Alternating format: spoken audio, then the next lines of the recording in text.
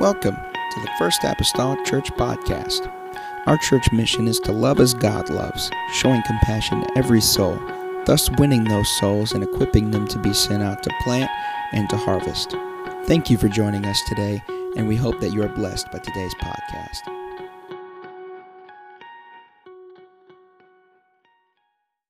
To the list. Daniel chapter 11, verse number 21.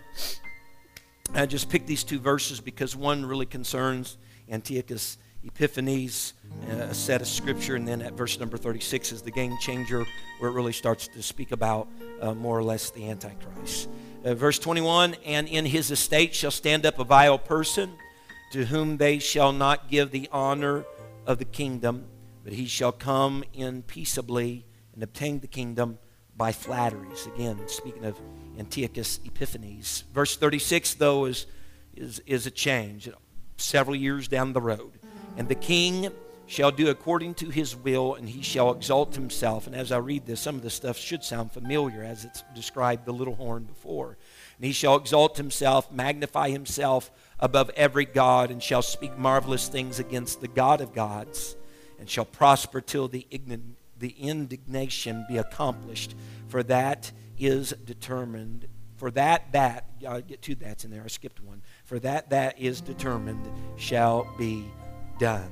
All right, again, this is part 16b, a continuance of our conflicts of the north and of the south here in the book of Daniel. Lord Jesus, I come to you tonight. I'm thankful, Lord, God, for being able to be here again. I pray, Lord, open up our hearts and our minds of our understanding, God, of your word. Help me, Lord Jesus, to, God, provide it, and, Lord, speak of it in a way, God, that people be able to understand. God, as we walk through this, I pray, Jesus, again this evening, Lord, just line upon line and precept upon precept. I know, God, that you'll help us, God, through this evening. In the lovely name of Jesus Christ that I pray.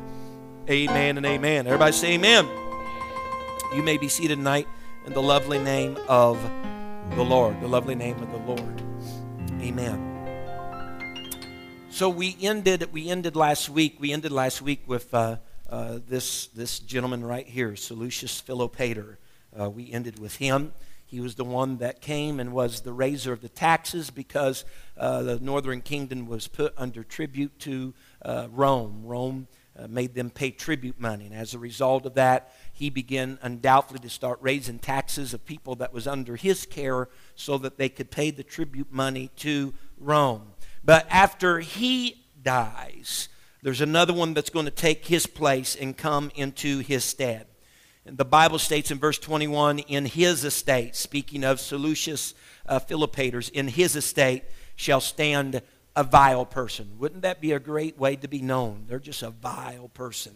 But that is this individual that we have spoken about back in Daniel chapter number 8. And I'll put that there because we spoke about that pretty extensively, of Antiochus Epiphanes is this vile person that is coming into place. All right, and Antiochus Epiphanes, as we've seen in chapter number 8, he prefigures very well what will become to be known as the Antichrist in the future for a future time. As a matter of fact, a lot of scholars call this particular Antiochus the Old Testament Antichrist. He prefigures him so well.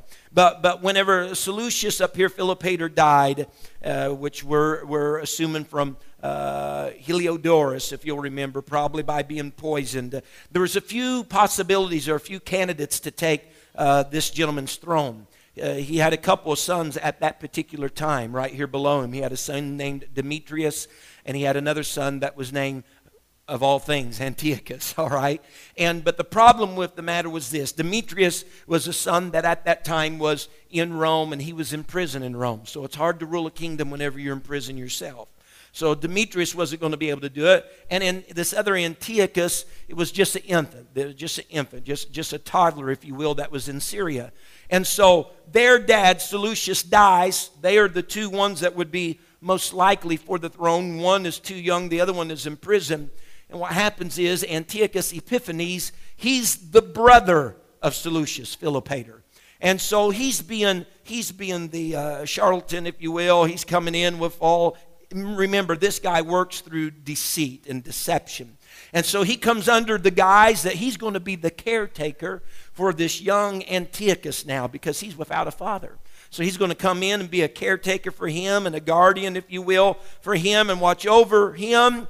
But through guile and deceit, getting that close to the throne, he weasels his way in some way that we don't know exactly how, but he weasels his way somehow into the throne room. And so the scripture then in verse 21 bears out very well that they were not going to honor necessarily him with the kingdom, but he found his way in there. He comes in peaceable with his flatteries. He obtains the throne room and obtains the kingship and takes it by flattery. And just kind of a side point, after he's supposedly guardian over young Antiochus is later killed by someone else that may very well have been set up by Antiochus Epiphanes. So he might have had all this plotted and planned from the very beginning.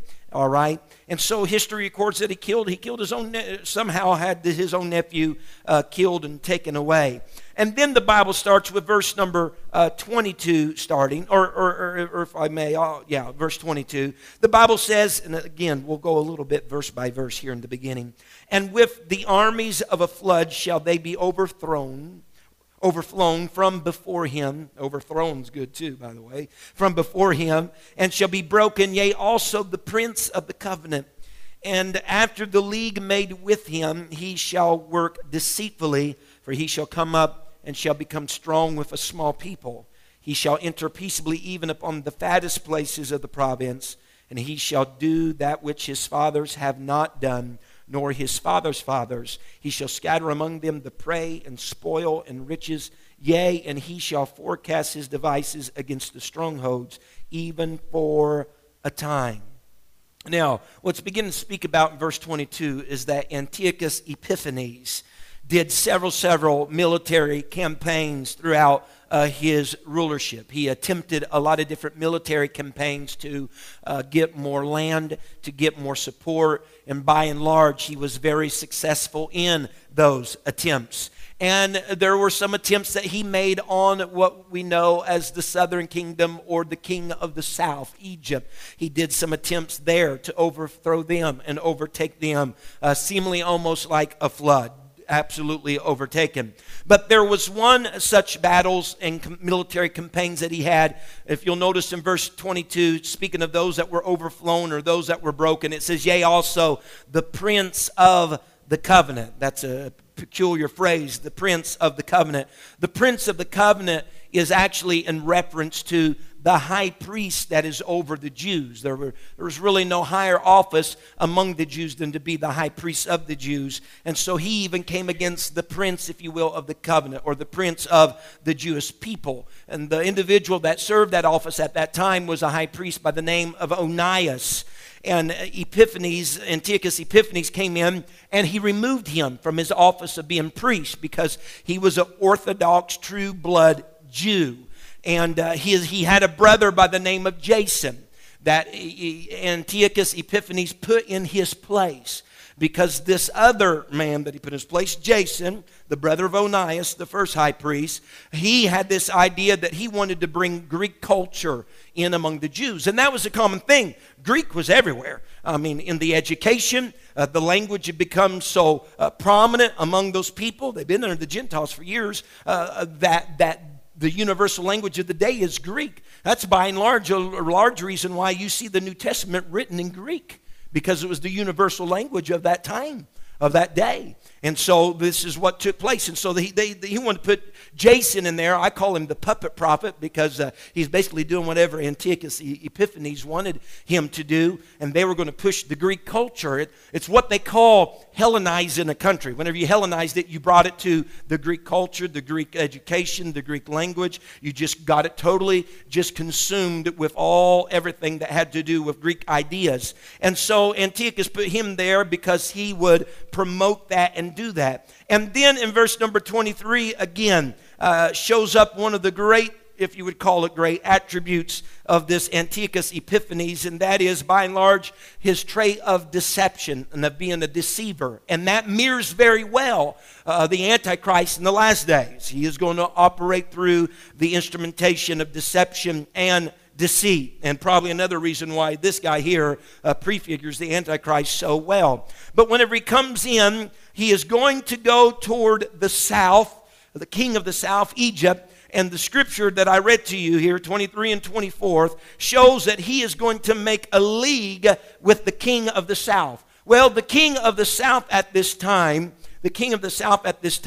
is a man by the name of Ptolemy Philometor. All right, that's great names here. Ptolemy Philometor. These two people are sons as a result of this marriage. Remember, Antiochus Magnus gave his daughter Cleopatra to Ptolemy Epiphanes and Epiphanes, and he thought, you know what, she's going to be loyal to me and not to her husband, and the reverse was true. Well, as a result of their union came these two boys. And Ptolemy Philometor, get all these right, Philometor was presently the king down there in Egypt. And there seemed to be a little bit of a power struggle for really who was to be the top dog in Egypt between the two boys. You know how boys are.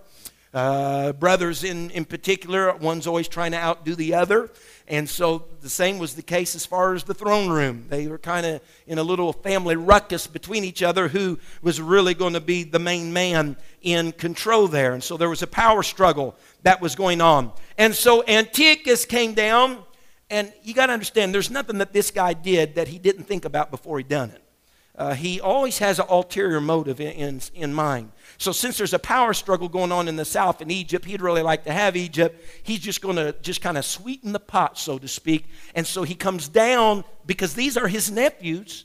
In reality, these are his nephews. Amen. Because here's Antiochus. That was a son, or almost nephews. They're his relatives at best, anyway. But he comes down and he sides with Philometor. You know what? You should be king. You're the man. You're the one. And so that makes Philometor feel kind of good. You know, I got a little alliance here. I got someone that's supporting me. And that would be as things would go. And so there's this thing. He says, you're going to be the man. But what we see a little later, the very person that he sides with later on, he's going to end up fighting against. So he's conniving. He's very, very sly individual. In verse number 24, it speaks about him entering in peaceably. And so he does, because now that he's siding with the so-called king of Egypt, you know, even the people of Egypt have a little different flavor for Antiochus, the king of the north, that they would normally be afraid of. But he's coming in peaceably and with flatteries, and it's getting him into Egypt, and he's able to do some things. And this guy right here, he's a very wealthy man. He's become very, very rich. And as a result of that, you know, if you don't have any friends, you can buy friends. And so Antiochus Epiphanes uses his money, and from his military campaigns that he was successful at, he uses that to buy people off. And that would make him different from any king before him in the north, or any grandfathers. Because whenever they got their riches from their campaigns, they kept their riches. But not Antiochus Epiphanes. He didn't keep them. He didn't hoard them. He was different from them because he shared the wealth, but he had an ulterior motive in sharing the wealth. He wanted to get people's support, their vote. You know, if he had called together an army, they would come because he kind of had, you know, he had a little wager there. I did this for you, you know, so why don't you do this for me? So his intentions are not and were not pure. In essence, he was bribing the people and manipulating the people, leaders even at that, to cooperate rather with his plan, what he had in mind. So we come to verse number 25, or if I'll back up real quick, in verse number 23, when it says he made a league with him. That's speaking of Ptolemy Philometor, if you need to just have a little spot there to know who the he, him, or what is. In verse 25 it says he, this is Antiochus Epiphanes, shall stir up his power and his courage against the king of the south, that's Ptolemy Philometor, with a great army. And the king of the south shall be stirred up to battle with a very great and mighty army. But he, that is the king of the south, shall not stand, for they, Epiphanes' army that is, shall forecast devices against him. Yea, they that feed of the portion of his meat. And what I'm saying is, the people that were bribed by what he had, all right, shall destroy him being Philometor. See, he's gotten into Egypt. He's got some people on his side. He's given them things, and they're thankful for that. He's gotten some of even Philometor's own Egyptians against the king. And his army shall overflow, and many shall fall down slain. Verse 27, and both these kings' hearts shall be to do mischief, and they shall speak lies at one table, but it shall not prosper, for yet the end shall be at the time appointed. So, Antiochus Epiphanes now comes against Egypt. Now, Nile not just siding with Philometor saying you're the man, but now he's coming to exert authority over this person he at once sided with. And he brings a great army. And as he came down with a great army, Philometor comes up with a great army and stops, if you will, Antiochus Epiphanes in his tracks. But although he may have stopped him from going any further south, Antiochus defeated him there where he was stopped. Amen. Because he exercised, because of earlier supposedly siding with the king of the south, had got a much influence into Egypt. Again, he did all of this knowing what he was going to do. He had very much so purpose, pretending to be an ally when in reality he was a rotten enemy from the start. And so the people that he had bribed from the beginning, they were willing to stand with him because of the money they had received by him. And so he comes now and he fights against Ptolemy the Philometor and loss. And in verse number 27, whenever it speaks of this loss, whenever Philometor loses to Antiochus Epiphanes, Epiphanes takes him away from the south. Amen. And they sat at a table, these two foes, Philometor and Epiphanes, sit at a table. And they tried to come to reason together and get some type of ground of peace between one another. But it says that each were basically lying through their teeth.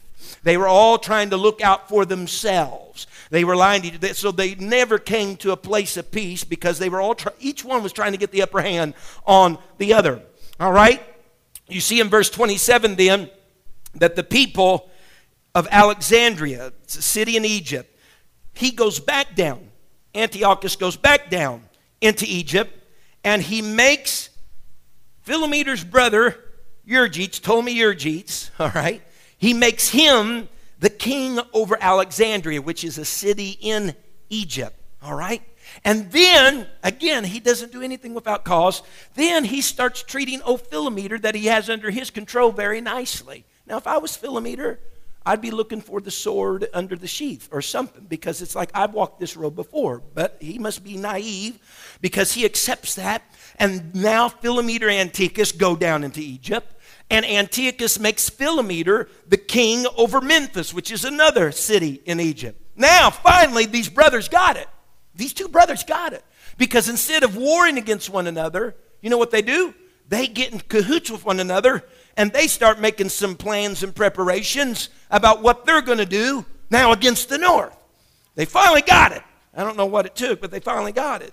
And so they started making plans together, all right? And so whenever you come to verse number 28, the Bible says, then shall he, that's Antiochus Epiphanes, return into his land with great riches. His heart shall be against the holy Jews and the holy covenant, which is the Jews, the city of Jerusalem. He shall do exploits. After he left that south that time and headed back home, he kind of rattled the cage in Jerusalem a little bit. He did do some horrid things, but not quite as bad as what he's going to do. But he did do some exploits there, wreaked some havoc on Jerusalem, and then he returned home. But in verse 29 says, and at the time appointed he shall return and come toward the south. He's not done going down to Egypt. He's going to go down to Egypt again. But the Bible says it shall not be as the former or as the latter. In other words, it's not going to be as any of the other times whenever he went down to Egypt. He's not going to go down there. He's not going to fight. He's not going to come out victorious. Because verse number 30 tells us, and we looked at this, I believe, back in chapter number 8 just a little bit. Verse number 30 tells us that there's some ships out of Kittim. Sometimes it's Chittim, sometimes Kittim. Nevertheless, that speaks of Cyprus. That speaks of the power of Rome. He went back down into Egypt. He was going to do some fighting, but Rome showed up. And Rome says, you need to decide what you're going to do, if you're going to fight or if you're going to go back home. Because if you're going to fight, you're going to have to fight with us as well. As a matter of fact, they say the leader of Rome drew a circle around Antiochus and said, before you step out of this, you must have some type of decision made. They virtually humiliated him. And he stepped outside the circle. He says, well, I'll just go home. Well, that's where he was going from the south to the north back home. He's mad. Number one, he didn't get the fight. He wasn't victorious. Number three, he's been humiliated. And as he goes back home, then he stops another time in Jerusalem and among the people. His anger is great, and that is whenever he sacrifices the pig in their temple. That is whenever he sets up the idol of Zeus in their temple. That's whenever he causes the sacrifices to cease in the temple, the doing away and the desecrating of the law that they had. That's whenever he does all that. And the Bible states particularly, I think it is in verse number 30, and it says that he goes down, shall have indignation against the holy covenant, so shall he do. He shall even return and look, the phrase, and have intelligence with them that forsake the holy covenant. Well, what's going on is this. Remember, Jason, and now another has even fulfilled Jason's spot. I can't remember his name right now off the top of my head, but he fulfilled Jason's spot because he gave Antiochus Epiphanes some money in order to do so, and he's all about wealth and money. He was bought out, okay, I guess. But anyway, this Greek idea has been infiltrating now Jerusalem and the Jews for some time. And so there is a segment of Jews that have abandoned their own ways. There's a segment of Jews that have abandoned the ways of the Lord. And so whenever it says he will have intelligence with them that forsake the holy covenant, he gets to Jerusalem and gets those people that are apostate Jews, that are already against the laws of the Lord and doing things awry. He knows he'll have a group that will be with him against the Jews and against Jerusalem already there. They've been indoctrinated with Greek culture. And their ways are already changing. As a matter of fact, in that time, they set up, because Greek Olympics was a big thing, they set up kind of like a stadium, very in close proximity to the temple. All right? And they would do their Greek games out there, which for by and large they did almost virtually naked. All right? And there's priests up there, and that became alluring to some of the priests of the temple. This is just history. That they started to involve themselves in those Greek, they left the church, involved themselves in sports. Now that's I'm just saying. And got involved in that, and they started then, because of virtue of how things were done, they made themselves then not in accordance with God's laws and God's commands. So this Greek doctrination was happening. So whenever Antiochus Epiphanes comes in, there's already a group that's over in left field, and so he takes them and comes against Jerusalem with this vengeance. The daily sacrifice stopped. The sanctuary is polluted. The pig is offered. They're forcing pork down the throats of priests, and that should not happen. It's an unclean animal. Zeus, the idol, was set up. He even promoted, if you'll remember, in some of the chambers of the temple, open prostitution in some of those holy, sacred chambers of the temple. He was mad because he was humiliated, didn't get the fight, and didn't get a victory, and he took it out on the Jews on his way home. There is no worse person in their history, per se, than Antiochus Epiphanes, than that right there. Then in verse number 32, the Bible states these words. And notice, in verse 31 even, the Bible says, they shall place the abomination that maketh desolate.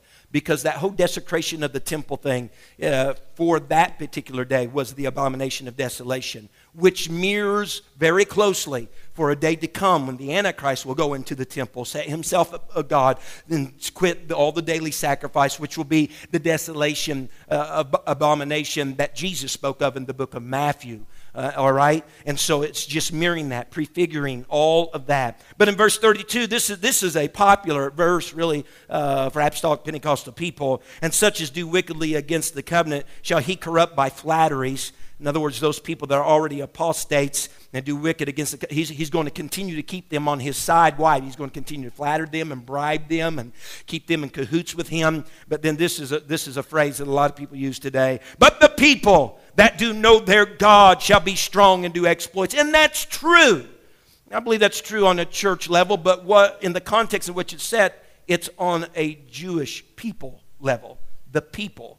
The Jews, which do know their God. What? People that are not being apostates in that particular hour in history. That's not falling away to the Greek culture. The people that know their God, uphold the laws and the precepts of their Lord that's from years and times go by. They're going to be strong and they're going to do exploits. What are they going to do? They're going to defend that message. They're going to defend that one God that they know to be true. So in reality, that phrase is really for the Jews. It's not so much for us, although I think you could apply it to us. But it's not so much for the church as it is the Jews of that particular hour and that particular day. That they're going to stand up, they're going to side, they're going to be faithful and hold true to God. And that did happen historically. The Jews that were true revolted against what Antiochus Epiphanes was doing, and the apostates. They revolted against them and fought against them. As a matter of fact, the history that takes place between the two testaments, the Old Testament and the New Testament. And again, we talked a little bit about, I think before the Maccabean revolt, that's really what's taken place. It's those that are staying true, that are revolting against the apostate Jews and Antiochus Epiphanes. And there's a lot of bloodshed during that time. There's a lot of lives that are lost because they were standing for truth. They were standing for what was right. But ultimately, they won out. Because ultimately they will re-enter the temple under a man by the name of Judas Maccabees, and they will cleanse it. And that whole thing of the Feast of Weeks or the Feast of Lights or Hanukkah that they speak of took place and happened whenever they went in and they cleansed that temple and they put that little cruse of oil that should only lasted 1 day, but it lasted for 8 days, all happened and took place. So it did happen. And if you understand, as you go through here and you read like verses 33, 34, and 35, that's talking about that revolt. And it's talking about those that had understanding. It's talking about those that stood true to the laws of God. That what these people were doing were trying to convince those who had went left field and apostates. They were trying to convince them, hey, you need to steer right, you need to steer back. Look at even at verse 35. And some of them of understanding shall fall, to try them, to purge and to make them white. What are they doing? They're trying to convince their brethren to come back where they need to be. Trying to convince their brethren to get back over. And look what the scripture says, that them doing that, the true Jews doing that to the Jews that have went off on left field, is something that's going to continue until the end of time, to the time of the end. They're constantly trying to persuade those that have went awry to get back where they need to be concerning God's laws and God's covenant and God's ways, even unto the end of time. But then there's a switch up that happens, folks.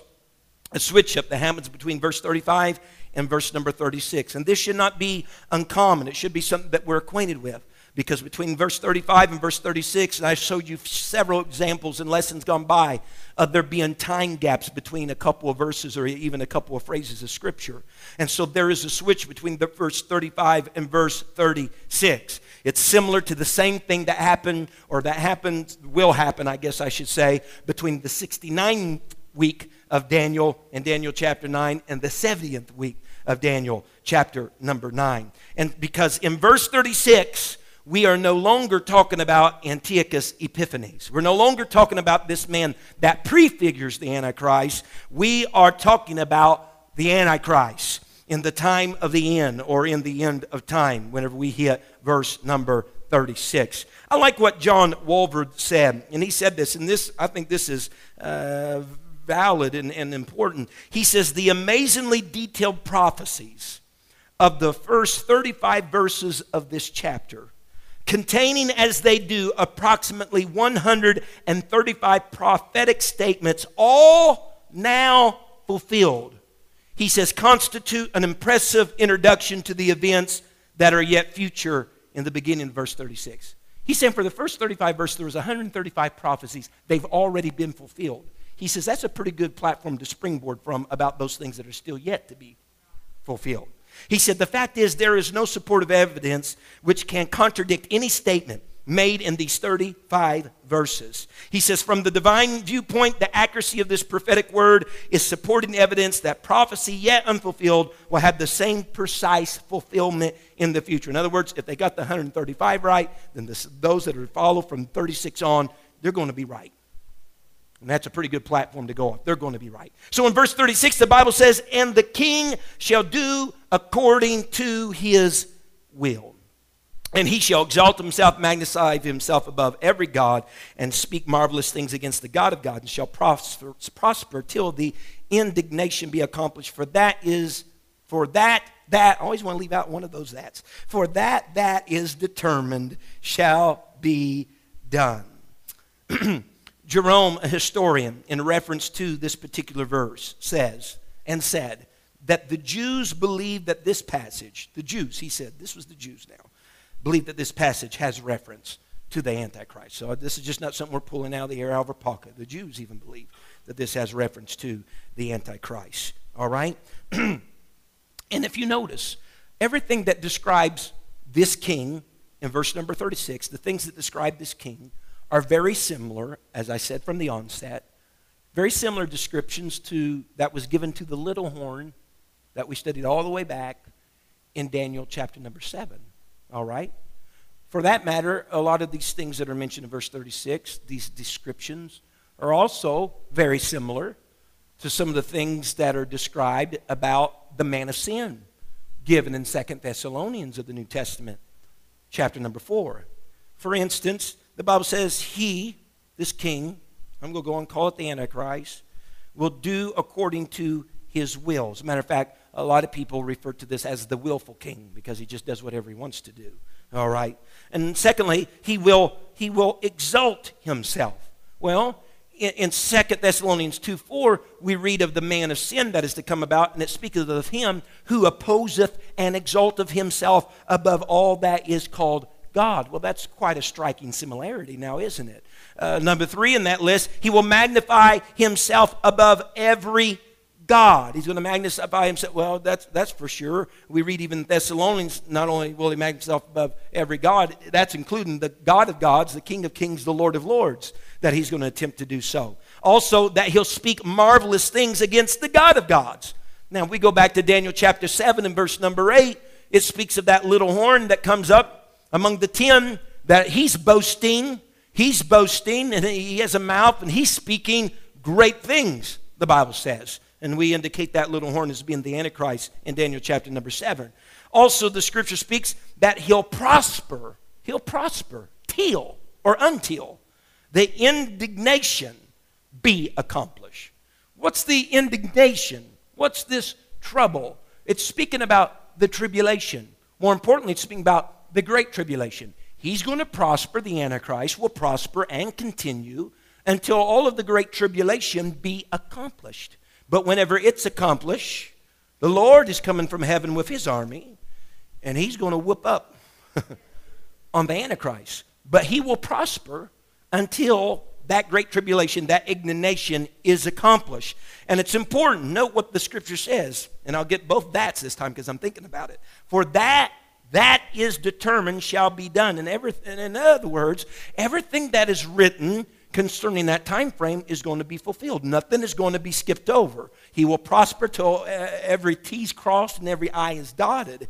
And then will the Lord come from heaven with his army to do battle against him. Verse number 37, the Bible says, continuing description of him, neither shall he, this is speaking of this king, this willful king, the Antichrist, neither shall he regard the God of his fathers. Neither shall he regard the God of his fathers. It's with this statement that neither shall he regard the God of his fathers that some begin to speculate, and there are opinions, and so I'll share them with you, that whenever you read throughout the scripture, particularly in the Old Testament, even in the New Testament, we see time and time again that the God of Israel, the God of the Jews, you see references made, he'll say, the God of your fathers. You see that time and time again in the Old Testament, the God of your fathers, the God of your fathers, to refer to the God of the Jews, the God of Israel. And so whenever some speculate, then that whenever this man shall not regard the God of his fathers, because the terminology is very similar, there's some that speculate that perhaps the Antichrist will be Jewish in nature. I don't know. Maybe there's a possibility there. We have had discussions just even as some leaving the church, some that have been exposed to Jewish culture and Jewish people, being that they not very trustworthy of anybody else except their own. That, it'd be hard to be deceived or allow somebody to come into their circle unless they were of the same Jew. Yet on the other side, and this is just thinking out loud, because whenever we're going to start talking about things that are still beyond us, I'm just throwing out variables, okay? If you're looking for me to be a prophet and tell you more than what Daniel told you, forget it. Forget it. Amen.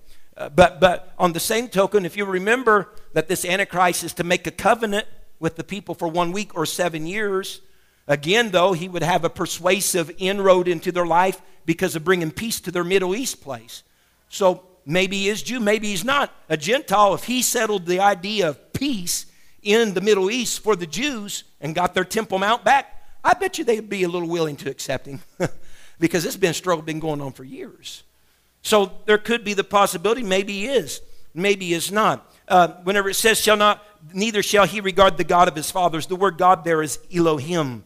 Elohim in various portions of Scripture. Sometimes it's in translated God as singular, big G-O-D, God. And there's other times that it is translated gods, little G-O-D-S, as in pagan gods. So, it may simply mean, again, maybe he is a Jew, or maybe perhaps it could mean that the Antichrist will not regard the gods, G-O-D-S, of whoever his fathers are or ancestry is. That he's not going to regard them as well. And so look then at the next phrase, nor the desire of women. That's interesting. I went home one night from this Bible class, and some nights I just go home and I just start reading Daniel. I know, I got a dull life, don't I? But I go home some nights, and before I lay in bed as I go to sleep at night, I just read Daniel because I'm teaching Daniel. And so I just read it and read it and read it. Grandpa Holland, he said years ago he wanted to understand Daniel. God told him to read Daniel, Ezekiel, and Revelation until he understood it. And that's how it all came about for him. He just read it till he understood it. And so I just thought, well, I'm just going to read Daniel. And so I was reading this one night. Whenever I came across this, it really, wow, the Antichrist, nor the desire, I said God. Well, that's one of them. Nor the desire of women is the thing. Now, some conjecture this. All right, I'm just throwing out the variables here.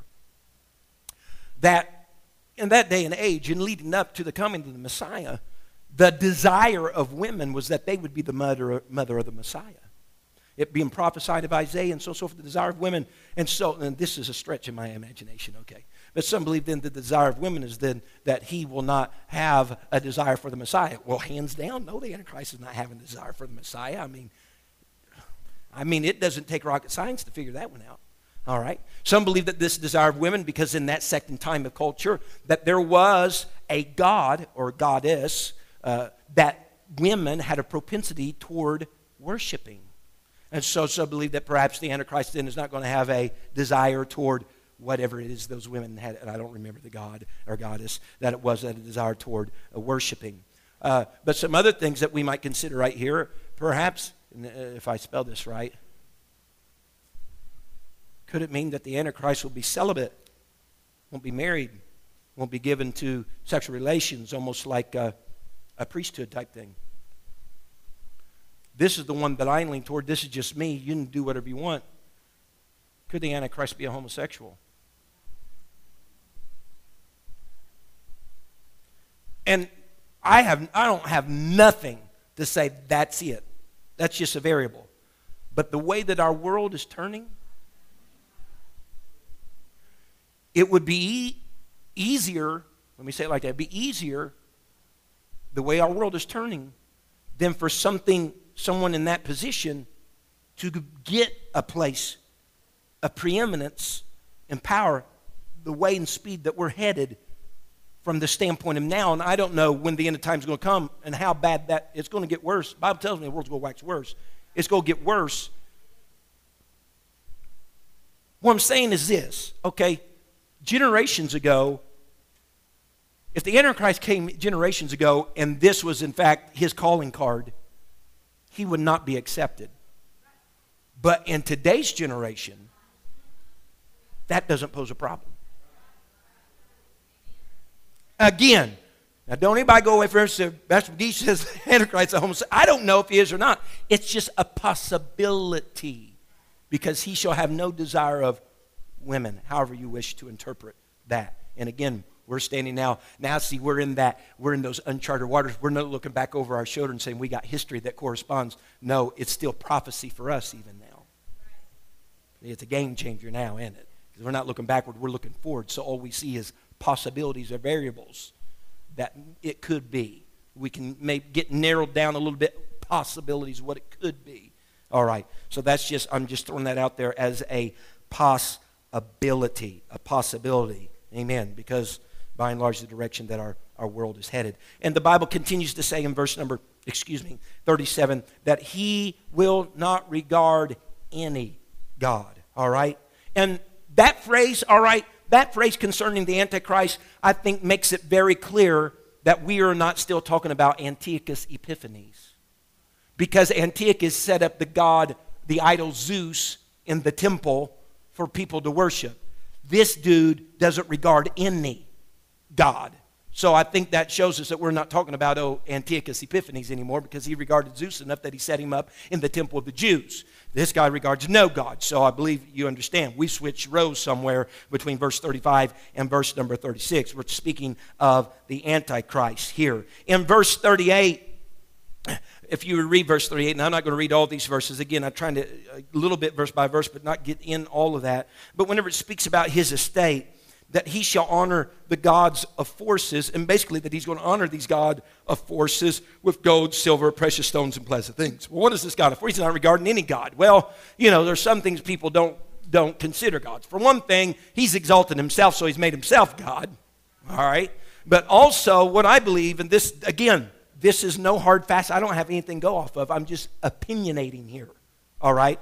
The God of forces could very well be speaking that this Antichrist may be referring to a strong military. They have a strong military. And that he'll use his wealth, and I think being that there's gold and silver and precious stones that he honors the God of forces with. And I think we can see some correspondence when we get to the book of Revelation that there will be a strong military presence, and that there will also, and back up, the reason why I say that is that if there is going to become an army of thousands, which speaks of around 200 million people that come from the east across the Euphrates River that dries up, you're going to have somewhat of an army to contend with that. And that there will be, if he having this gold and silver and all these riches in order to amass and honor, if you will, support, to garner military strength, then this is just me now, okay? I want to emphasize that. Somebody's going to go out here and just say everything, this is what it is. Well, there's people like that teach, things that are still yet to come just like that, but I'm not one of them. I'm glad that they're so convinced. I'm not. I'm just giving you an opinion. So I see then a strong military presence, but I see then, because of this riches, a strong economic presence in order to support such a military, a God of forces, if you will. So building a strong military, I can see, with his resources, I think may allude to the fact that the Antichrist will have a strong military and some strong economic power to build that military. And what interests me in that is because whenever we look at our military among different nations today, you know what they're doing? They're cutting funding. There's a lot of funds being cut for military, various nations. Rather than bulking them up, they're reducing them. Well, wouldn't that be a fine time? As funds and militaries are being reduced, that there would be one that would come among and bring out a bulk military power to start to conquer countries and nations. Just food for thought. Amen. And so then in verse number 39, the Bible speaks of him obtaining some land and obtaining some more riches that he gains by his military pursuits. And look what he does. Again, Antiochus prefigured him really well, because it seems as though that he distributes then some of those lands and some of those riches to people who will honor him. People who will honor him. He gives them, look at the scripture, and it says, and he shall cause them to rule, look, over many. He's going to set leaders and people up. He said, we'll make you a ruler. Why are you doing that? Because I want to keep you on my side. You want to keep somebody in cahoots with you, give them a position. Yeah. He said, you'll rule over many, and then he divides some of the riches, some of the land, give them part of the bounty. And so he's going to do that. What? He's going to keep them in a close circle, in cahoots with him, making them, giving them some power, if you will, themselves. And so he's going to divide up the land because he wants to maintain the allegiance that he gets from them. And in verse number 40, the Bible says, at the time of the end. Now, we're going to look at this verse. Let me get this here. At the time of the end, and I ain't going to write it out because you'd all have to stand there and watch me write it. The Bible says, and at the time of the end shall the king of the south push at him. What we need to, I don't know if we can't figure out, but we need to look at, what is that first him? All right? Well, of the south shall push at him, and the king of the north shall come against him like a whirlwind, with chariots and with horsemen and with many ships, and he shall enter to the countries and shall overflow, pass over. We got him. We got a second him. And then I want to look at how many of those there are. There might only be one. I think it's the last one. The only one in there. There's a he. By all means, they threw that in on us. Now I'm going to read this through a couple different ways and show you what our quandary is. And at the time of the end shall the king of the south push at the Antichrist, and the king of the north shall come against the Antichrist, like a whirlwind, with chariots and with horsemen and with many ships. And, listen, the Antichrist shall enter into the countries and shall overflow and pass over. That's one way. That's one way. But here's another thing to consider. And at the time of the end shall the king of the south push at him, him being the king of the north. And the king of the north shall come against him. He's going to push back at the king of the south, like a whirlwind, with chariots and with horsemen and with many ships. And he, the king of the north, continuing with his horsemen and chariots, shall enter to the countries and shall overflow and pass over. The difficulty is this. Is there a king in the north and the king in the south that's coming against the Antichrist? Or is the king of the north the Antichrist? Okay? All right? That's where we're at. Because, see, with that being said, yeah, the king of the north could possibly be the Antichrist. Thinking, if we consider, back at chapter 8, the notable horn's broken, 4 horns come up, and then a little horn comes out of one of those 4 divisions. That's Like and Cassander and Salu and Ptolemy. All right? Remember, we're back to now where this is north, the Seleucid kingdom. Ptolemy is the southern kingdom. All right? There's a possibility, and there's a possibility that the Antichrist, since there's a little horn that came up, let me draw that like that. Since there's a little horn that came up out of those Greek divisions, that possibly what Scripture was telling us, perhaps Scripture's been narrowing the playing field for us. Because back at chapter number 7, we knew that he was a little horn that came among the 10, remember horns, of the revived Roman Empire. Revived Roman Empire. Empire, not power. Empire. In chapter number 7. Maybe they're narrowing the field. Revived Roman Empire. Okay, but within the revived Roman Empire, what do we have? They swallowed up Greece. They swallowed up the Greece kingdom. Again, you'll remember me going over this a little bit before. Greek, this is Rome. So if he comes out of Rome, that's great, but maybe they're narrowing the field. There was 4 divisions. A little horn then came out of one of those divisions of the Greek Empire. Well, maybe they're narrowing the field a little bit more for us. I'm just saying, don't know. Because if he were the king of the north, then we would know more particularly what division of the 4 of the revived Roman Empire that he would be coming out of.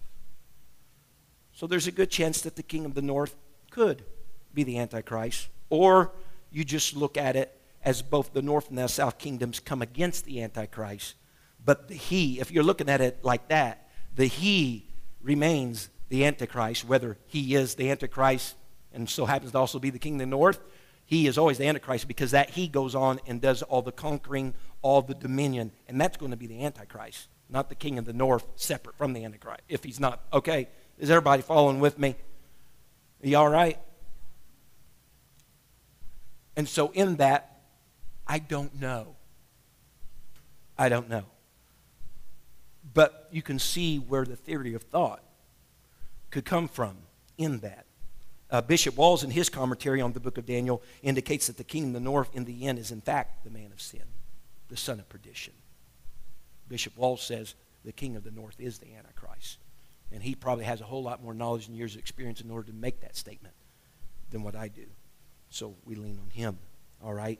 And so the Antichrist comes, and if you read and I'm going, I know I got to hurry up and quit here because next week's probably going to be it, folks. I'm telling you, it's going to be it. But the Antichrist comes, he comes with quite a fleet of artillery and power. The Bible has him overtaken several countries. The Bible says that he's going to enter into the glorious land. What do you think the glorious land is? Glorious land? Israel. The glorious land. as it's phrased in verse number 41. He's going to come then into the king of the south. He's going to come into Egypt, and Egypt's not going to escape this time. Egypt's not going to escape this time. By no means. And again, whenever you start reading this stuff, your mind can do a lot of theories and a lot of playing, because this little horn's supposed to rise and take out 3 kingdoms. You can start thinking about all kinds of stuff and start, do your own little drawing lines and, the possibilities. But Egypt will not escape. But the Bible says Edom, Moab, and Ammon, they do escape. So Egypt's over here in the southwest, and over here we got Edom, and we got Moab, and we got Ammon over here in the southeast. And the Bible says they're going to escape. Well, if you remember, Edom, Ammon, and Moab, they've been 3 enemies of the children of Israel for eons of time anyway, from the very beginning. Edom is directly related with Esau. Esau is called Edom. And the Edomites come from Esau. Well, they've been with odds with the children of God for years. Moab and Ammon, they are those people. They come from 2 sons, Moab and Ammon. They are the sons of the daughters of Lot. Remember, Sodom and Gomorrah is destroyed. Lot's 2 daughters, one's younger, one older. They both go in to lay with their father, an incestuous relationship. And out from them come Moab and Ammon. And those 2 breeds of people were against God's people from the very beginning. So I don't know if they escaped, because why touch somebody that's already against God's people to begin with? That have roots at least in that. And so they escape for some measure. And interestingly enough, they're found in modern-day Jordan. The capital of Jordan, Amman, gets its name from Ammon, the Ammonites, the people. In verse 43, it tells us that he's going to gain riches from Egypt. You're going to see that, Libya and Ethiopia. Then verse 44 tells us that while all this is going on, there's going to come tidings from the east. Tidings from the east. Now, I don't know this, but the tidings from the east could be the Oriental people, a lot of them over east. Japan, China, India, all right? Maybe this is the tidings of that huge army that the book of Revelation speaks of. Possibility that will cross the Euphrates River from the east going to the west. And there will be tidings from the north. Now, if Antichrist is the king of the north, what's more northern than all that? A pretty big country up there called Russia, that the book of Ezekiel speaks of in the battle of Gog and Magog. Russia is up there. There'll be tidings from the north. And the fighting that will happen between all this will eventually lead into what we know to be the battle of Armageddon. And whenever the Lord will come back and plant himself in the battle with his saints. Verse number 45, look, speaking of the Antichrist, he will plant himself he will plant the tabernacles of his palace between the seas in the glorious holy mountain. Well, the glorious holy mountain is Mount Zion, Jerusalem, Israel. Between the seas, the Mediterranean Sea, we got the Dead Sea. He's going to plant himself in between there in the glorious holy mountain in Jerusalem. And the Bible says he was going to come to his end, and none shall help him. Because whenever the Lord brings out his whipping stick, will be the word from his mouth as a sword, the scripture says. And his name will be faithful and true. And it's going to... You know what's awesome to me whenever I read that concerning scripture about the word of God? He's coming down and he's using that against the Antichrist. And we've been talking about the word of God, at least I did last Sunday. Does that not again illustrate then how some big major power, the word, is and shall be? Amen. Again, stand with me tonight. Come next week, chapter number 12. It'll be it. Daniel will... Thank you for listening. If you would like more information about our services and activities, you can find us on Facebook, Instagram, and Twitter with the username FACMC. Again, that's FACMC. Thank you, and have a blessed day.